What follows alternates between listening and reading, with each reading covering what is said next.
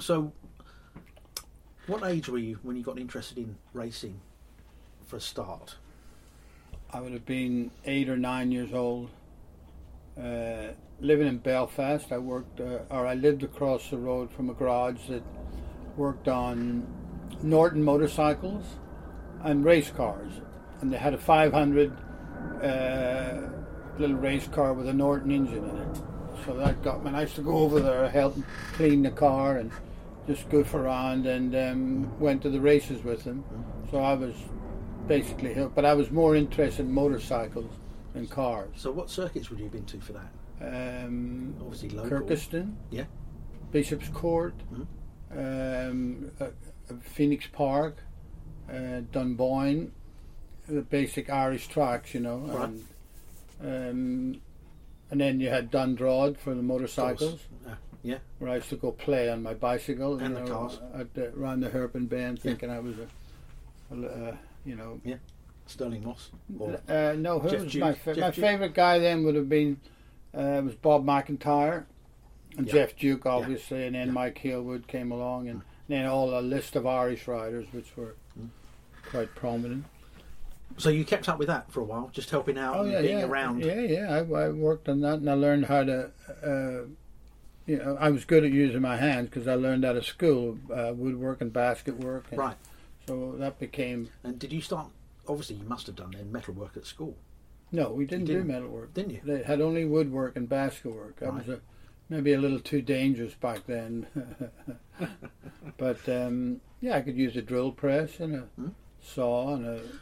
So when did you get into the metalwork in the garage opposite then?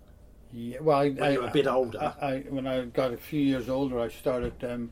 I had my own motorcycle, a B31 BSA grass track bike, and I was always on my bicycle. I made my bicycle into like a road race motorcycle. Yeah. I had clip-ons on it, whatnot, a long seat, and I used to go up to Dundrod. And how old were you been? I would have been in my 11, 12, 13. Brilliant. And I would ride down the hill from Belfast with Damon McGee. Right. Damon McGee was my neighbour. We were lifelong friends, and both of us had the same. And we were flying down. You know, we'd come down this hill from Dundrod down into Belfast. It was about 4 miles downhill, passing cars in a full tuck position. Brilliant. So that started that off. Right. So, what was your first job? My first actual job was in a butcher shop, riding delivery, a bicycle with a basket on the front. Right. And Damon McGee was the same. He worked in another company. So we had terrorised Belfast on our bike. Right. Because you got really good at those things. You could of course. whack them around and whatnot. And then after that... so how did you get into the metalworking? Sorry? How did you get into the metalworking? Metalwork? That just came along. Did it? I made a little front fender for my bicycle. Right. And Fred Smith, the old guy in the garage, he was a Norton tuner. He showed me how to, do a little bit of metal work because they were doing that on the cars. Sure. The garage was a full-on body shop, paint shop as well. Yeah. So for road cars. Yeah, for road cars. Yeah, and they were doing the racing bits on the side. They were doing the racing bit on the side. Right. Jerry Kinane. Yeah. Ever come up? John Pollock. No. Tommy Reed. Mm. You're not up on your racing. That's not Irish stuff. Good Lord. And that was before great my Irish time. Give me a racing. break. How old are you? Put it on your It's pause. private. Well, how old am I? Well, you're older than me, obviously, by a mile. I'm 70, 3 or 4? Sorry, you're 12 years older than me. 1946. Yeah, I'm 58. What? 58, I am. You're 58? No, I'm 61 years old. I'm 1958. Oh, okay. There you go. What are you kidding? So, when you what was your first job in racing? Was it metalworking? The very first job in real racing was at Team Lotus. So how I left England, but Ireland. Yeah. Left Ireland on a Norton motorcycle. Got on the boat, went over to Liverpool, and rode down to Earl's Court to meet up with my buddies, and hung out there for a while. I didn't work, hadn't got a job yet, and there was an ad in the paper for Team Lotus in Autosport. And For what job? just to work an apprentice, work on the truck actually. It was Right. trucking. And I applied for it, got a letter back within a week, and got on the train, went up to Up in Cheshunt. Cheshunt. Yeah. Went up to Cheshunt, interviewed with Jim Enderwright, and got a letter back from them a couple of days later and said start Monday morning. Good. Yeah. So I went to Lotus. So what were you doing on the truck? Or what was your job? I was sorted the truck out, had got everything organized. It was a total disaster, and I was pretty good at organizing things. As I grew up in a family of 12 people, so Right. I was very well used at keeping things organized for my dear mother. So, and when I was waiting at the Monday morning, I'm waiting and no one had arrived yet, and then a trailer pulls up, a van and trailer, and on the back of the trailer was a Lotus 38. Right. Not the Indy winning car. It was at a hill climb in Switzerland. Yeah. And I've come back, and then I helped them take that car off the trailer. So what year would that have been? That was 1965. Okay. June. Right. Yeah. June After Indy. Yeah, right after June 65. Yeah. And when I looked at that car, I thought, I want to work in that. That's just completely. So the transporter you were working on, was that just a general transporter for F2, F1? No, that was a Formula One deal. Okay. So I worked with Alan McCall and Leo Wybrodt, and they took me under their wing. And then when they went racing, I would sit at the bench for the welding torch and learn how to weld. And then I got that winter time, they put me on the lathe and making all the bushes and stuff for races for the parts. Right. So you would have been about what, 19? 19. Yeah. 19. So and Jim Enderwright was really impressed the way he was so impressed with me because I went into the oil store, which is about as big as this shed, and everything was in gallon cans of oil, and they were everywhere. The floor was saturated in oil. So I cleaned everything up and put everything in its place and organized it and cleaned it. And he came and looked at it and he was stunned. He said, "Wow!" And pat myself on the back on that one. Yeah. And then I organized the truck completely. Everything was, all the bins got their nuts and bolts and fittings, and everything was in its correct place. Yeah. And the guys would say to me, we need this, we need that. I said, when you're at the racetrack. So I left them a pad to write. If there's anything missing, write it down. When you come back, I'll sort it out. Yeah. So I worked on that in 1965, and then 1966, I started work on the Indy, helping Alan McCall to get a car ready to go to Mount Fuji. Right. Yes. And then that car ended up coming back, and we got it ready for Indy with a '66 Indy 500. Yeah. And which I couldn't go. I was going to say, you're still in the workshop still. Well, I was still, because I wasn't old enough. You had to be 21. So to go to Indy in '67, you had to be 21 because of America and everything. Yeah. So I forged my passport. Did you? I changed it from 46 to 44. Right. So with a magnifying glass, I went over everything and took an X-Acto knife and scratched out the 6 and made it into a 4, and then went over everything in a black barrel. And it worked? Yeah, it worked, absolutely. So was that your first trip with the race team? My first trip was Indy 67? It was yeah. Wow. How about that? Yeah. 2 years I'm sitting in a pub in Earl's Court, and next thing I'm at the Indy 500 with Jim Clark and Graham Hill. Yeah. So then they got us, had a meeting. They said, we're moving to Norfolk. Yeah, sure. Would anybody like to go? Of course, everybody did. So, of course you will. We moved up to Norwich to the new factory and got the cars ready for. So when was that? 67. Right. Yeah. But you're still in the workshop. Only. sort of thing. No, I'm working on the cars now. Right. Yeah. I'm off the track, working on cars as a mechanic, and helping a little bit in the fab shop, making little brackets here and there, whatever I could to get my hand in and learn how to do it. And it wasn't that big a deal. I found it reasonably easy to do. And so you go to Indy 67. Yeah. Right. Total disaster. What were you doing there? Mechanic, working right. on the car. Okay. On Graham Hill's car with Huey Absalom. Right. Arthur Birchall and Jim Pickles worked on Jimmy's car. Right. And just 2 cars? Just 2 cars. No spare? No spare. Right. And it was a disaster? Oh, the engines were blowing up all the time, and they didn't want us. There was this conspiracy there. I didn't know, but I was too naive then. But later when I hung around, I started working in Indianapolis and talked to Mario about things that they didn't tell us about. And how come we were the only guys blowing engines? They decided we're not letting that. Graham Hill's just won in 66, Clark 65. We're not having this again. So they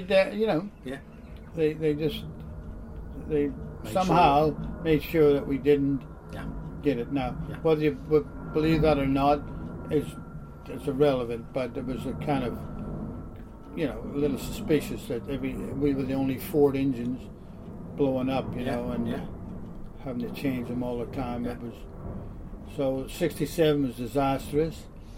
I came back, left Lotus, and went to Brabham's. Right. To build, because Brabham never built a monocoque before.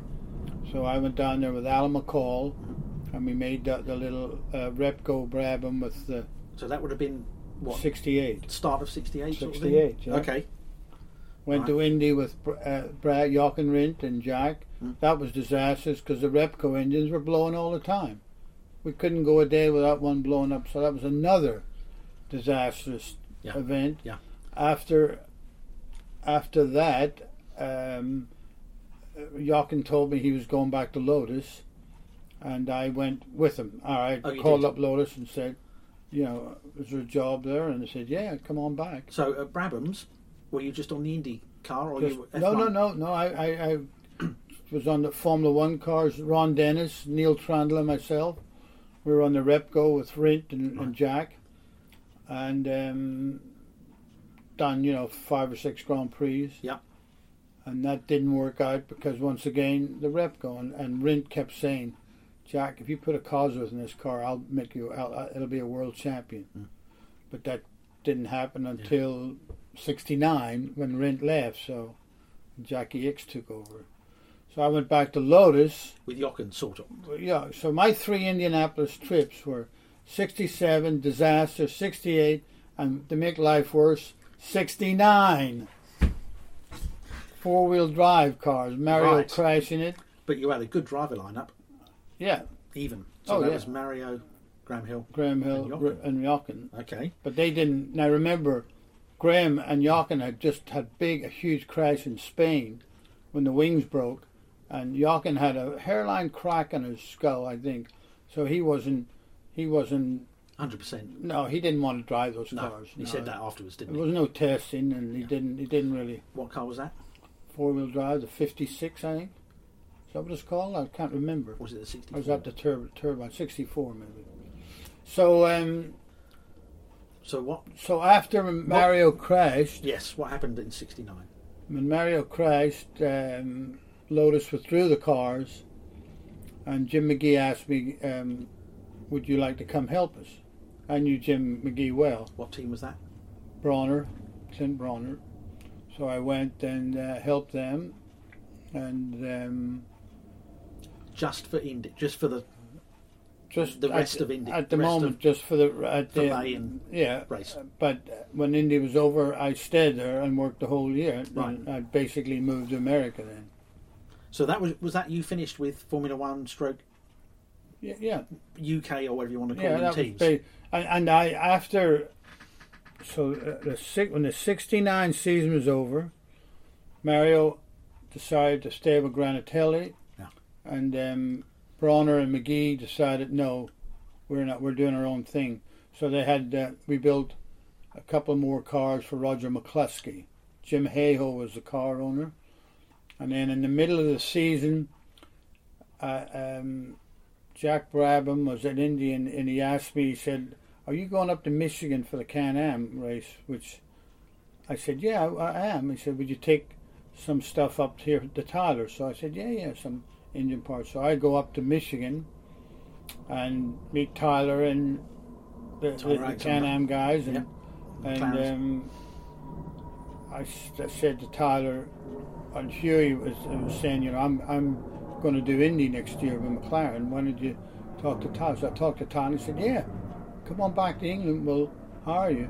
Okay. So I went back to England, to McLaren's, and built a real Indy car. So that would have been 70. Okay. And the first race with McLaren's was the M15 McLaren, right, which Peter Revson drove, and we took it to the inaugural California 500. Yeah. Which he was leading going away, and then we had a problem with it was Ontario Speedway, yeah, wasn't it? Ontario. That's right. So we got that. He had to make a pit stop to change the little black box, and that was it. So then go back to England again and build the M16s. Right. And we were building them. They were basically a copy of the Lotus 72. Right.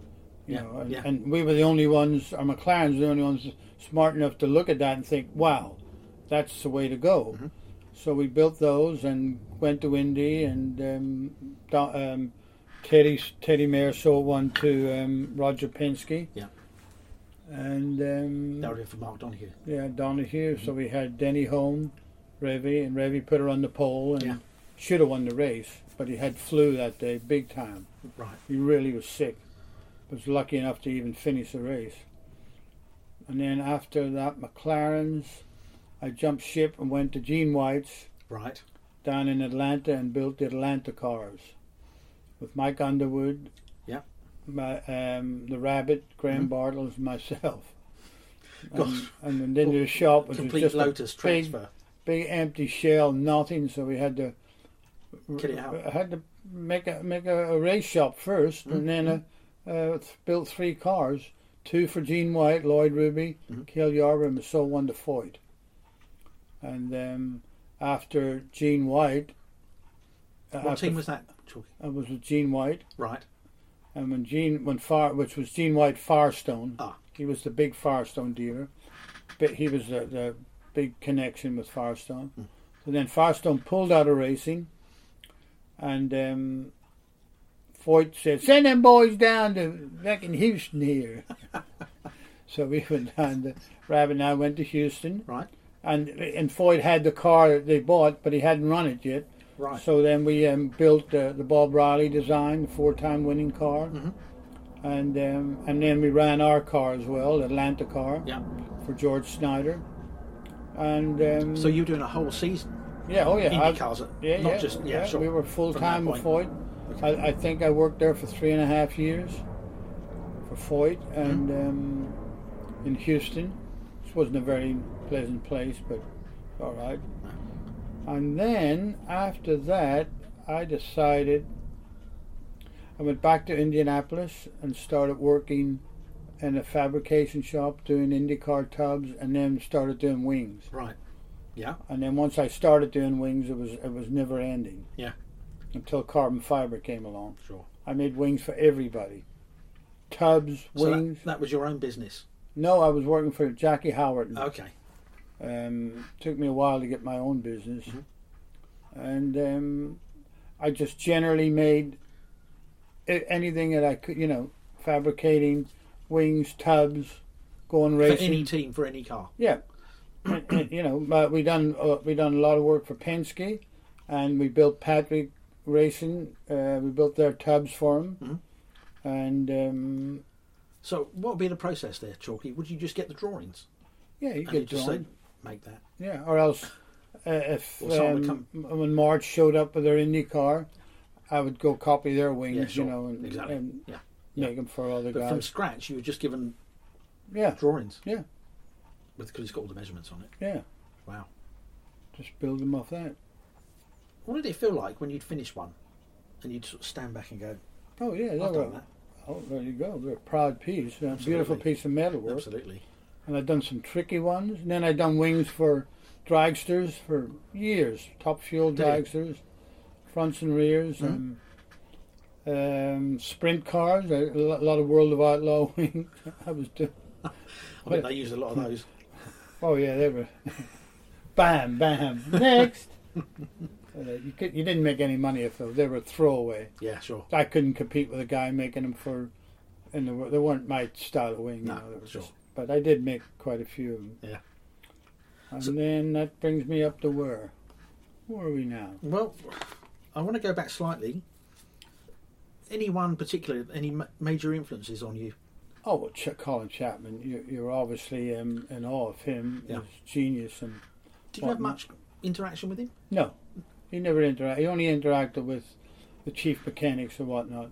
Told me I'd done beautiful work once. He actually got some of the guys and said, look, in the shop, there's the way you do this job. Nice. Yeah. And But other than that, you just got on with it. yeah, And he wasn't... you He were just wanted to see it you were through. let you know. The nice thing about that period in time was you just do it. That's where that saying should have come from. Just do it. You get on there, get that bit of metal, and make that. Here's a little drawing, or if you didn't have a drawing, you made a pattern out of cardboard to make sure that everything fitted, and figured it out. You can either do it or you can't. Simple as that. Sure. It's like Yeah. singing. Yeah. You've either got vocals, or you can fake it.